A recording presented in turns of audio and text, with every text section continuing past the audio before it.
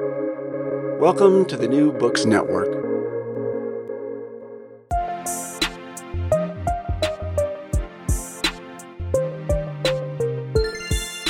Hello, and welcome to Novel Dialogue, a podcast sponsored by the Society for Novel Studies and produced in partnership with Public Books, an online magazine of arts, ideas, and scholarship.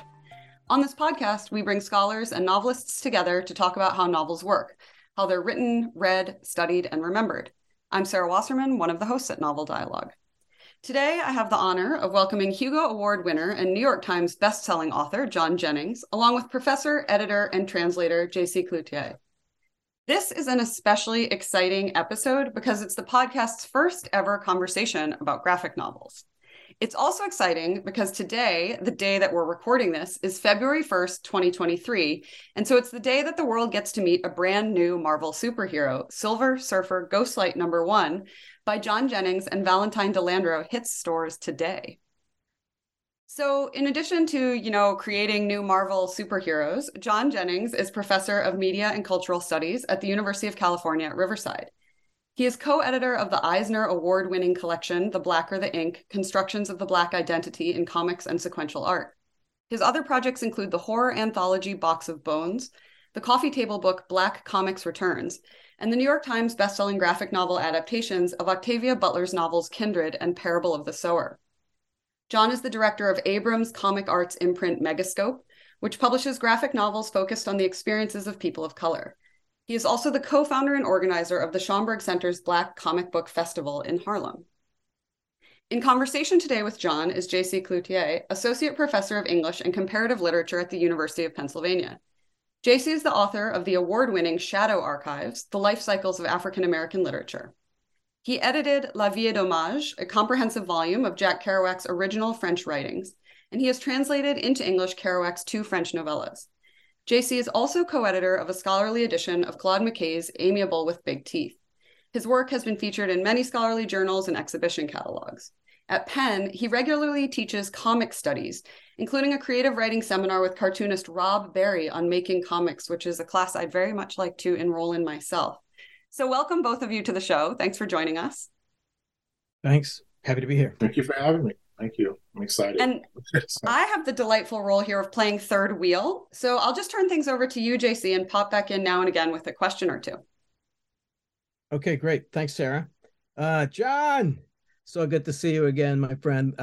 So you and I first met, like 5-6 years ago at the Hutchins Center at Harvard, and we were both fellows together at the same time. This is pre your mega fame, I think, like just about the moment when Kindred was about to drop and be unleashed upon the world.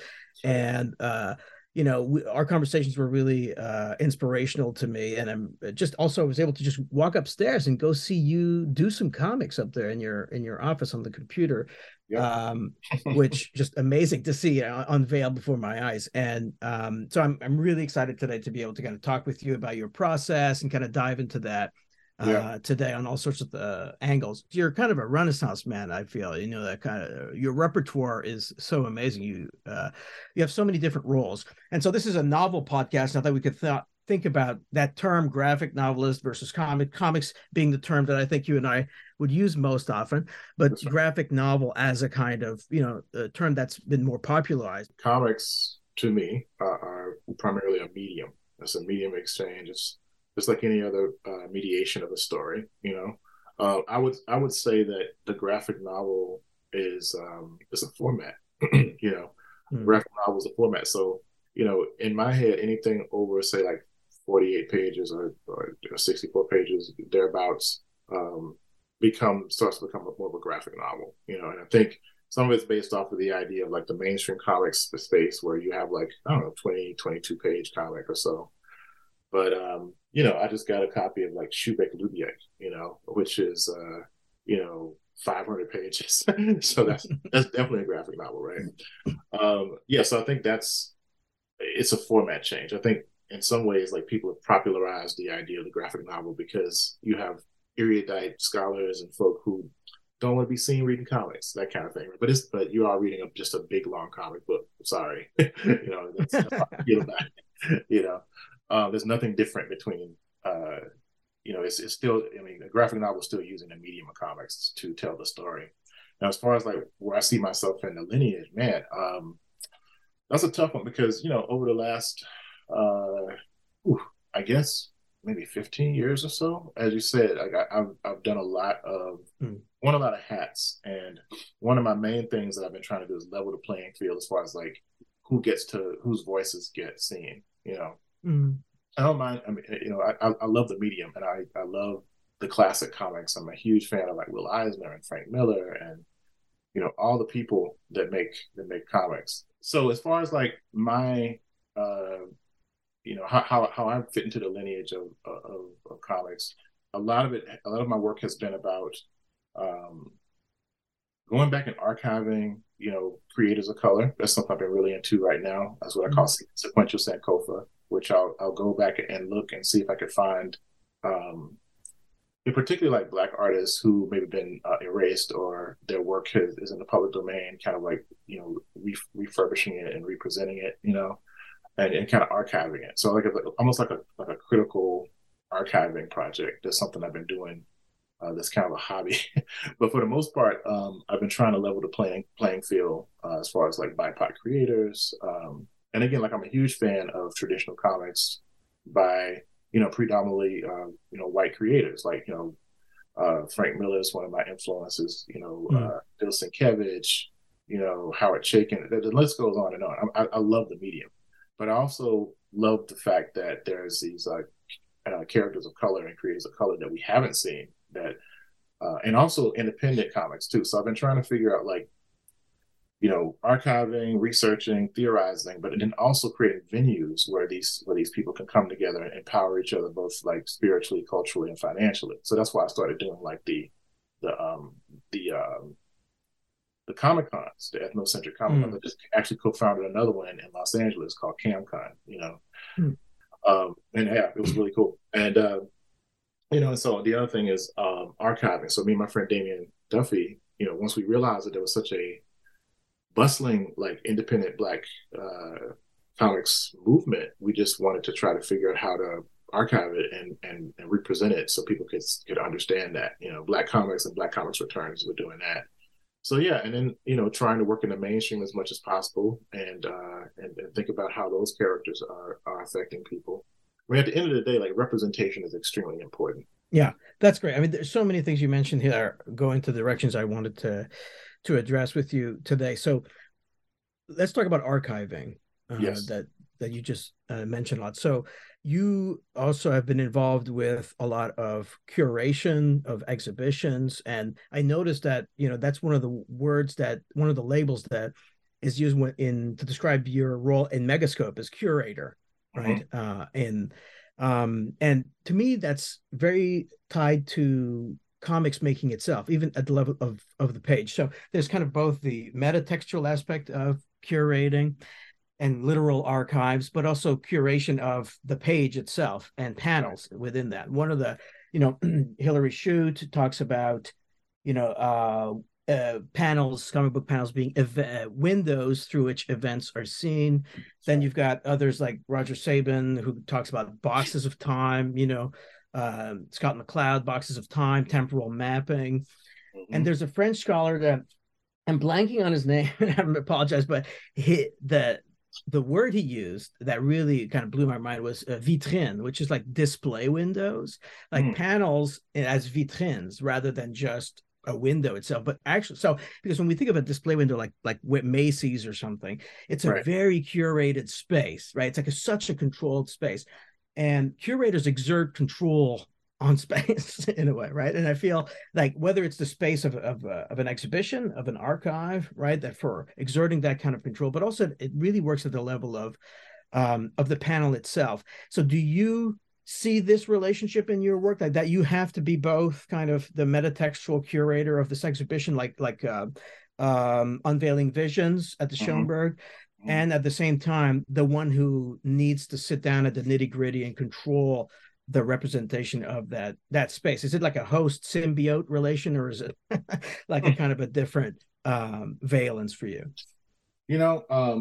That's a great question, and I love that idea of controlling the space, because I often actually just wrote an intro to a series of middle grade comics that I'm co-editing for Abrams and Marvel right now. And I use that term because that idea of like the world outside your window, which is something that Marvel really likes to think about. And I was like, well, the page is a window. So I kind of use like the same type of metaphor. Like you're actually, they're viewfinders, and you're seeing things through different spaces.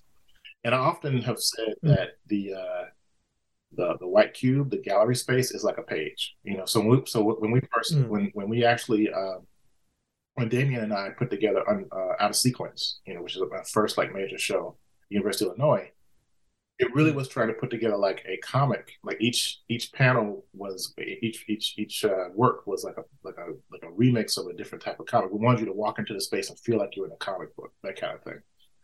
So yeah, I think I've always thought about the page that way. The other thing too is like, and I love the idea of like the display window, but I also think of like the panel as like a stage, because it's so much about comics that are performative too, from like you're saying the sound effects. One of my favorite things when I was working on this Ghostlight project is like the editor would say, we need a sound effect here. So I was like, skrakow, like skrakow, you have to, what is that?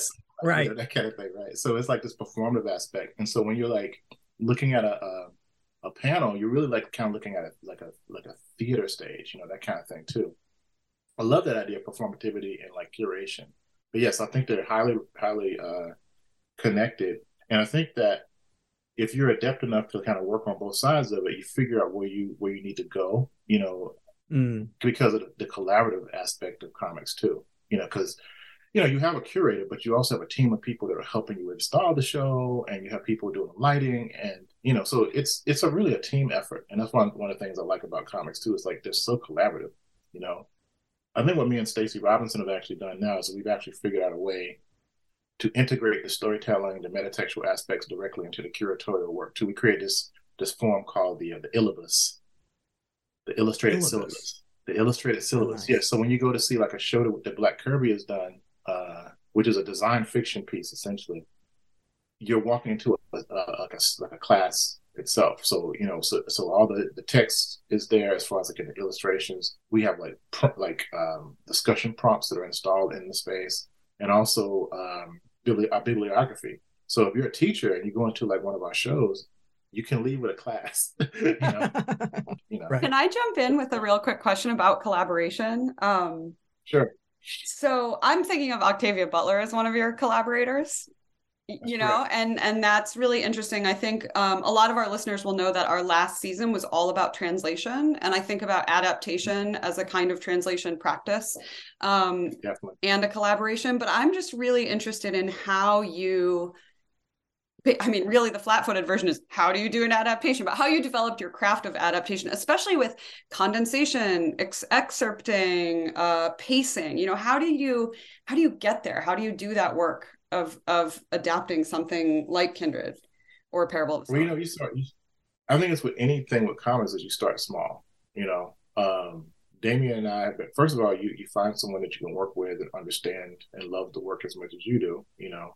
But Damien and I did some translation stuff early on, like smaller pieces, right? And so you have to figure it out, because it is like a different modality, and you have to realize that different mediums have different affordances, and that's the first thing.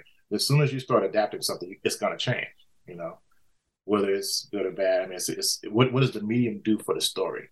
That's the first thing. You have to understand both mediums to a certain degree too, or different media that you're working with, and what can work and what can't work. You don't want to have Ang Lee's Hulk happen, right? You know what I'm saying? Like, no, that's not a good translation on that. But no. So yeah, you start small. Everybody wants to go in and they want to write like Lord of the Rings. I say, no. Let's start with a smaller snippet of an adventure with a hobbit. Let's start there first and then work up, and understand how you're working with someone. But you're right. And the other thing is to respect the voice of the original creator of the work, because yes, Octavia Butler is definitely a collaborator with us. And so you have to like get out of the way of your own ego and look at like, okay, what's the best thing for this particular story in this particular format? And that's the first thing. And respect each other's decision-making process, Yeah. And I think that's what it is. The craft is like, really just paying attention to the story and trying to figure out like what's the best way to get it across. Like for instance, in Kindred, Dana, the main character, was jumping through time, right? And and comics are really great at doing cutaways, and in the middle of a comic book, you can actually totally have a schematic, and it totally won't take you out of the story because comics speak in symbols, right? And if you understand that, you know that you can actually do like someone walking through a house, or you can see the contents of her bag that she had when she time traveled, or you can see like a map of something, that kind of thing. And it doesn't really take you out. Now imagine doing that in like, you can describe it in a prose novel, but you do that in like a movie, it's like, what are we doing? It becomes like this surreal strangeness. Totally takes you out of the immersion of a film, Comics are really great at illustrating things, in a sequence and you have to understand those affordances, I think. Yeah. But yeah, I think that's the way I look at it. So yeah, just pushing on that, because that was one of the things I wanted to talk about as well. Is the term, one of the terms I've seen you use a lot for adaptation is translation, and I do think that it's like a better mind frame for understanding what process takes place with what we call often adaptation, that it's an actual translation. And I would say the branch of translation studies that doesn't talk about translations as a kind of derivative secondary work, but as not another kind of iteration of something, but rather its own kind of new creation. It's another form of an original in that way, right? A different kind of understanding. But at the same time, it's just as every translation is it's also an interpretation. Right? We often hear that. Right. And there's these kind of choices that you have to make where the interpretation becomes fact or something on the page, right? So one of the earliest conversations I had with Rob Barry, who I co-teach with, was he's adapting James Joyce's Ulysses in comics. He has been doing so for years, right? Yeah, I know. And like one of the first conversations we had was, okay, so Cyclops chapter. The Cyclops chapter is this kind of chaos of cacophony of a polyphony of voices. Like, what are you going to do? Are you going to have a speech bubble like to that guy and then you're going to mean that means you've interpreted that line in the novel is being said by that guy in that pub at that moment, right? Or are you going to do a kind of, what are you going to do? Well, visually, a kind of cloud, like words hovering above the page. What's the solution that will take you away from that interpretation becoming fact? Or so maybe I'd love to hear if you could talk about one of those decisions that you had to make collaboratively around your way. You knew that your interpretation was going to have to become fact on the page, and you worked through it. And kind of what made you materialize it in that way? I have a couple because I also was fortunate enough to adapt On the Road, which is a Nnedi Okorafor short story. After the Rain. And to After the Rain. And, Nnedi and I are really good friends, and she was very involved with the adaptation, but also very hands-off, because we only had a couple of things we wanted to change, but we did have to change things to fit into this other medium. So a couple of things that really were awesome that we were able to do. There's this line in the original story where she's talking about like Chioma, who is the main character, and she said that she smelled something that smelled like life and death simultaneously. And I was like, how do you draw that? Yeah, exactly. What does that look like? You know what I'm saying? But what we did is like, okay, we had to speak in symbols. So first of all, like comics seem to have this kind of inherent surreal quality, to them too. Mm-hmm. The other thing is that everything on a comics page has the ability to tell a story, from like the type of colors you use. In fact, color is like a soundtrack to comics to me. I love colors. The type of line work that you use for the panels, is the image like cross-hatched, or is it not? The simplicity of it. Everything has an inherent like a particular value when it comes to like getting across a story. That's so exciting. It's also really daunting too, right? Yeah. So we thought like, okay, life. Okay, let's look at a flower meaning life, right? And just put in a skull meaning death. And so what we did is we came with this design. Me and David Brame, the artist who worked on, I did the colors and the adaptation. So we had this like skull flower, right? And which was really cool. And so when you see her holding her nose and she's smelling the death and life at the same time, you would see this symbol of a death flower everywhere. So even when she wasn't reacting to it, we could actually use it as as a signifier that that smell is there. Like once you realize that that's what the question is, I mean, what the story is needing, we didn't need her to react to it anymore. Then you would see it and say, oh, that smell is there. You know, so we're illustrating a smell. That was really cool. And something that's really particular to comics. The other thing is that, as you know, the gutter space is also a really great way to tell a story. Right. So the gutter is the space between the panels on a comics page. Just for listeners who don't know that, sorry. So one of the things about that story was Chioma was unexpectedly having tension between her Americanness and her Nigerianness, right? She's having like a crisis of culture, so to speak. Like she's basically like coming across ancestral spirits that she doesn't understand. So what we did is we actually made the panels were like the actual world, like our real world. And then behind the panel in the gutters, you could see all this weirdness happening. Yes. That she could actually have access to, but we could see her reacting to it. But it's creeping slowly into the panel. And so that was one of my most exciting things. But once I read the short story, understood what was happening, I said, man, you could illustrate this tension by showing these two worlds colliding, like literally. That's a short story, but of course we talk about it as a graphic novel. You know, just another way in which kind of when you turn into comics, that term or the idea of novelization kind of changes. So one of the things here that really strikes me about comics, and I often try to talk about it with my students, is that with comics you always have to be thinking about the materiality of its own presentation. So covers, dust jackets, end papers, chapter transitions, right? In a novel, that can be very bland in terms of design, right? I mean, you're trained as a designer, so you turn a page, chapter 4, it's just like a little 4 on the next page at the top, right? Like that's all you get. But in comics, in your comics, like whether it's Parable of the Sower, when you change years, suddenly you give us this double page bleed spread, right? Full bleed. You get a whole different sense of things. Plants from an encyclopedia. You get a detailed map of California with a ring of coffee to give us that sense of this is an artifact. This is like a lived artifact that's been handled by human hands, right? The blood, that the end page, the strokes of blood, that bookend kindred. Like if you open these pages, you are entering into the bloody world. Those kinds of elements. The dust jacket that you can put on, remove, all those kinds of things. So that materiality, like everything in the comic, has to be thought about from front cover to end.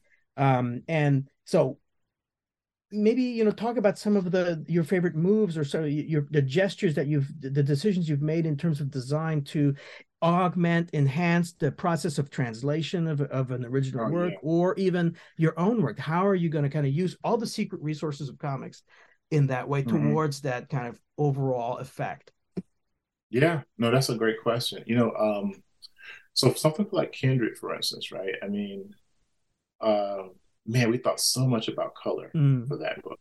Because a lot of times when you think about time travel, right? I mean, if you're in the current day, a lot of times that is the brightest color. Like it's in color and it's modern, right? That kind of thing, right? Right. And then when you time travel back into time, then it's kind of gray, or it's got like an overcast, or it looks vintage, or that kind of thing, right? Classic example, something like Pleasantville, right? And where it's literally in black and white, right? The film. So. But here's the thing, though. So for us, 1976 is the past, right? And so if you read Octavia Butler's original novel, she says that first of all, you have to think like her and Kevin, her husband, have just moved into the house. If you know the story, and they're still unpacking. The first trip back to Maryland, in the 1800s in Maryland. Happens while they're literally unpacking books and stuff, right? So they haven't had a chance to even like live in that house. That house is still just a box, right? A box full of boxes, even, right? There's no memories that they've made there, It's not a home for them yet. And so what starts to happen is when she travels back to slavery time, she starts to feel more at home there because there's people that care about her. There's people she's literally related to, people that need her in some ways too. It's an unsettling comfort. And that's actually what makes Kindred so horrific, actually, how easy it is for you to settle into slavery and be content. That's really powerful. So we decided to do, because Octavia Butler said that it was so vibrant and so real, that we decided to pass full color, right? Right. And then we decided to design the 1976 with this kind of like, as you stated, like it was literally based off of like wounds. So when I chose the color palette, I actually looked at a lot of like scab. I did image searches for the coloration of, say, like scabbed over wounds, and so that's why like that bloody color, it's literally like that brick red or like maroon color. That's the lead color, and actually even with the past, I would use that kind of bruised color as like the lead color palette, and it leads you throughout the entire book because it's about blood relations, right? But also the trauma of slavery and that kind of thing. So that was a definite decision there. The other thing I loved about the color palettes in particular were like the lighting. For instance, like when you're in the past at night, you don't have electricity. You're using like lanterns and like candles and such. Right? So Damien told me about this film called Barry Lyndon by Kubrick, and he actually made cameras because that's what he would do. He made cameras to shoot in low light like that. And so if you look at Barry Lyndon, the cast of it is very yellow. It's like this yellowish ochre, kind of color. So I literally used images of Barry Lyndon to kind of sample what my color palette would be for the inside. And then of course, if you look at the color wheel, design wise, the opposite of that gold color is a purple. So if you look out, if you go in the past and you look at like those color pages of Dana running through the night, I use a lot of like dark blues and purples and stuff like that to get across what the opposite of that color is. I love doing that kind of stuff. It's one of my favorite things about the color. And another thing, design wise, is that Dana's shirt is a kind of a teal color. So if you do some research around like the Southern Gullah people, from the Channel Islands, that color is called Haint Blue. And it's supposed to represent a spirit. It's supposed to ward off evil spirits, stuff like that. So we like the idea of her like haunting her own past because they looked at her as a spirit. Like they're like, how are you popping in and out of? Like you haven't aged a bit. Like you're not human. That kind of thing, right? So these are some of the decisions that we were making. As far as like deep research around color and you look at the page design and stuff like that. That's amazing. Yeah. So many choices were right on there. I mean, it's also, one of the things I think Butler was wanting to come across with the novel was to kind of make the past a living past real, right? And so by making it the more vivid, the more kind of color relation that in terms of not as kind of flip that relation, as you said, right, between the traditions or the cliches of showing the past and the future. Exactly. You're kind of forcing people, oh, well, this is what it would actually be like.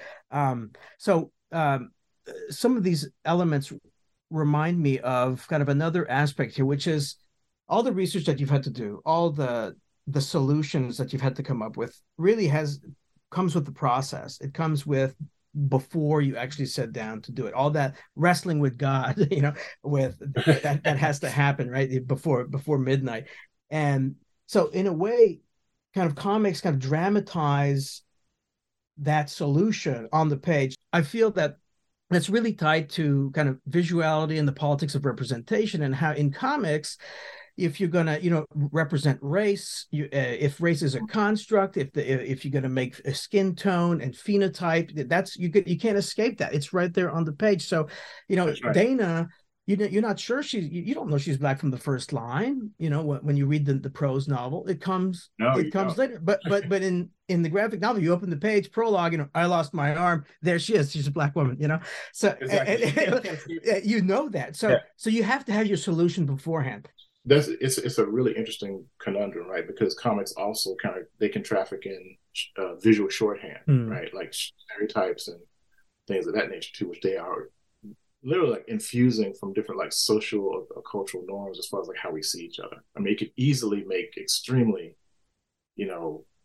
racist, reprehensible images, or extremely make very sexist or classist images or ageist images, because that's the nature of the form, right? You can actually dramatize or make hyperbolic images. I feel like, you understand what you're doing, you can actually like pull back and make some really, really interesting conversations about all those different things. And so I started thinking about like race itself as this type of technology or deliverable in a certain way, right? And that, you know, a lot of times, you know, comics and other types of, you know, visual media have actually helped to propagate that deliverable, you know, if you think about it as a designed object. So fairly recently, I've been thinking about this notion, what I call critical race design studies, you know, thinking about design as a race as a designed object, and how it shapes and how it's shaped by society, and it shifts according to what people need from it, that kind of thing. But you definitely have to like sell it, you know, as a product, you know, so you have these propagated like, you know, signs and caricatures and things of that nature, right?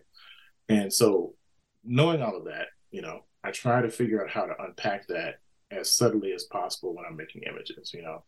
But I do blatantly make, you know, black skin and black noses, and, you know, and the phenotype is right there. Like you said, it's evident. It's just matter of fact, you know.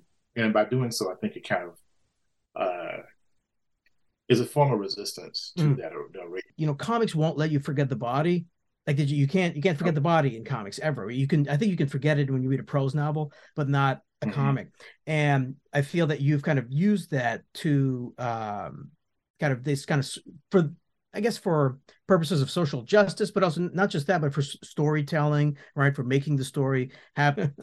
Yeah, you know, it goes back to the idea of like which window, you know, we're looking through, right? And you know, I grew up, you know, lower working class, you know, in the country. I grew up in Mississippi, you know, in you know, post civil rights era, and I was transported through these comics, you know, especially like, you know, the stuff I was reading. It's like, man, I felt like I could see these buildings, and you know, I wanted to go to Queens and meet Peter Parker, you know, that kind of thing, right. You know. So they were doing a great job of representing that particular perspective, you know.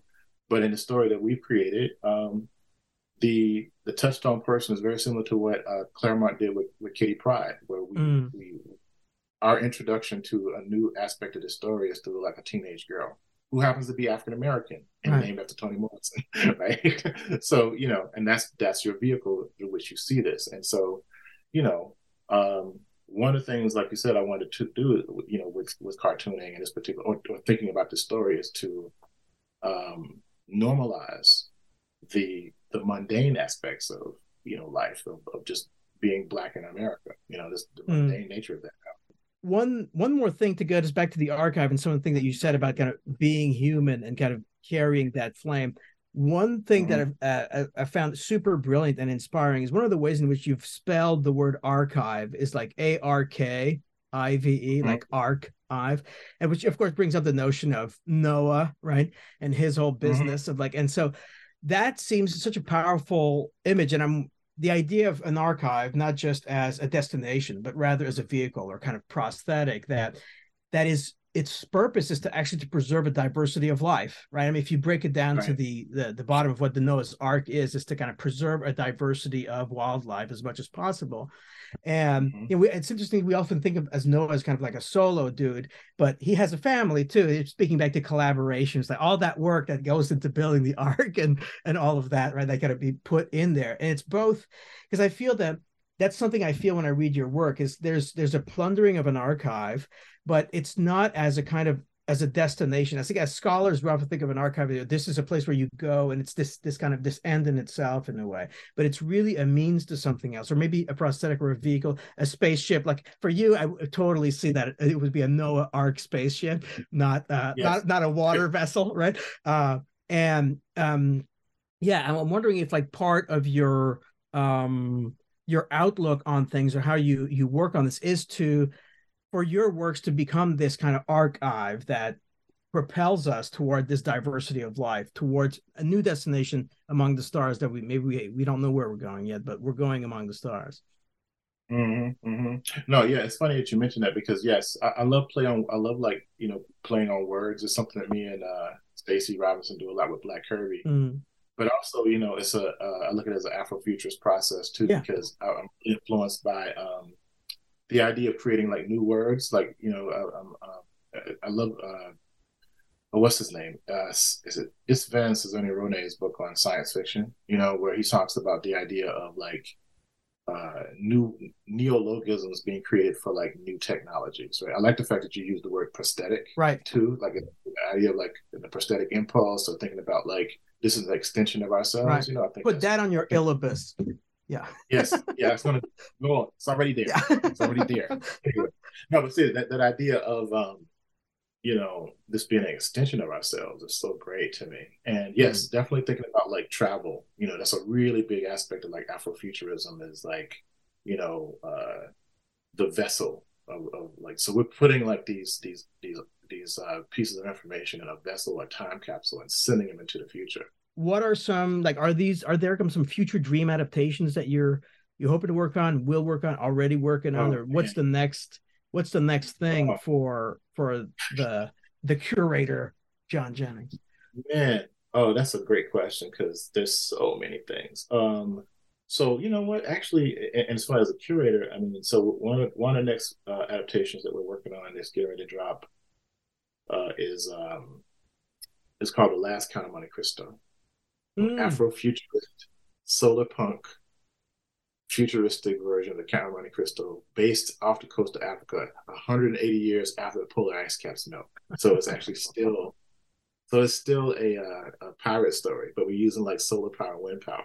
Amazing. So it's playing off of Dumas' own racial heritage, that's right? Correct. Yes. Oh, wow. Correct. And yes, and also the fact that it's based off of one of the, maybe the only novel that he wrote by himself, because a lot of people don't realize that Dumas actually had a collaborator, you know, a kind of a ghost collaborator. I forgot his name right now, but there's this novel called George that he wrote that was directly related to, like, I think, a slave revolt, and it's one of the only stories that he wrote that actually relates to race. You know, and so that actually was the inspiration for the Count of Monte Cristo. You know, and it's just so much culture that I was like, man, this is so great. Wow. You know? So yeah, so that's been adapted by Ayiza Jama Everett, who's my co-creator of Black Box of Bones, and right, and also Tristan Roach, who is from Barbados, and Barbados is a Barbadian artist from a space that could be definitely affected by climate change. You know, so it's kind of a cli-fi story. It's beautifully done. I mean, it's a beautiful book. I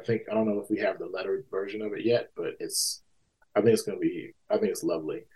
Another adaptation we're working on right now, I got Kenitra Brooks, to adapt Red Dirt Witch by N.K. Jemisin into a graphic novel. And the great Ashley Amanda Wood is our artist on it, and it's beautiful. I think it's a great adaptation. Like, she'd never done one before, you couldn't tell. It was really well done. Is this for Megascope? My dream adaptation. So all this is Megascope, right. Yeah. So one of the things that I'm really excited about is we have a pitch in from Jabari Asim and myself and David Brame to do some adaptations of Henry Dumas's work. Because I'm also a huge fan of Henry Dumas. Right. Well, Box of Bones, Ark of Bones, yeah. Yeah, it's very much influenced by. That's exactly where the title comes from. Yeah, and so what I've been doing too is not only being interested in those types of adaptations, but also adapting and fusing together to almost like an Afrocentric mythopoetic, you know, of like a connected universe of all these different characters. Like, for instance, the Megascope to me is almost as significant as the Time Machine. To me, like that changes Du Bois into like to our H.G. Wells, you know, that kind of thing, right? So what happens if the Megascope is given enough power that it becomes a portal, right? So actually what I've been doing is actually utilizing these diegetic prototypes in different stories on purpose to kind of perpetuate those ideas, you know? So for instance, we're doing me and Nolan Hopkinson and the great Steve Bissett, who co-created John Constantine. We're working on a book together called Night Comes Walking. This is for Megascope as well, where it posits Zoe Hurston as a paranormal investigator. Nice. And she uses a Megascope in the story, that kind of stuff. Yeah, so it's like, you know, just trying to tie all these things together. Well, this is so inspiring. I feel, John, like your arc is very full, and we're all very lucky because every day sure is a flood. But as we sail to the end of the episode, I'm going to ask you our signature question that we're asking all our guests this season. And I'm actually really excited to hear your answer because it's clear you are always creating and co-creating. So it makes the answer to this question maybe more difficult. And the question is, other than your actual writing supplies and devices, what do you need to sit down and write or draw? You know what? A shower, a shower. Yeah. And well, that and coffee. So a shower is not, to me, is like not more than, it's nothing. It's not just waking me up or actually just cleaning my body, but I find that being near water or being in a shower actually like stimulates I do a lot of writing, and if you in the shower, so if you ever like listen to like, is John's in the shower, I'm in there because I'm talking to myself. I'm actually writing dialogue. And it's funny because like my friend Nettie's like that too. She so much so that she keeps like a waterproof like tab or something near the shower so she can write, because you get ideas. It's almost like the water's running over you and you can see and hear a lot better or clearer. It's weird, So I tend to like take these really long showers when and I like I'm writing in here, so it's kind of like, so it starts there, and then what happens is when I feel refreshed and stuff, I can sit down and I can actually go about my creation or whatever. And it's actually pretty much for mostly creative work, but also like if I'm doing something nonfiction, I can think of the theories and maybe make the locks and tumblers click a little better, Mm-hmm. Yeah. But that and coffee. Kind of like lots and lots. Well, this is like the world's most productive showers that I've heard of. Yeah. I feel very humbled and very shamed, but also it's really all about the art. We're bringing it full circle here. Thank you so much to both of you for this really exhilarating conversation. I just want to remind our listeners that you can buy both of our guests' books, including the brand new Silver Surfer Ghostlight, in many bookstores and online. And we'll put some links on the episode's webpage so they're easy to find. And as always, we're grateful to the Society for Novel Studies for its sponsorship, to Public Books for its partnership, and we acknowledge the support of Duke University. Hannah Jorgensen is our website manager and transcript editor, Rebecca Otto is our social media manager, and Connor Hibbard is our sound engineer.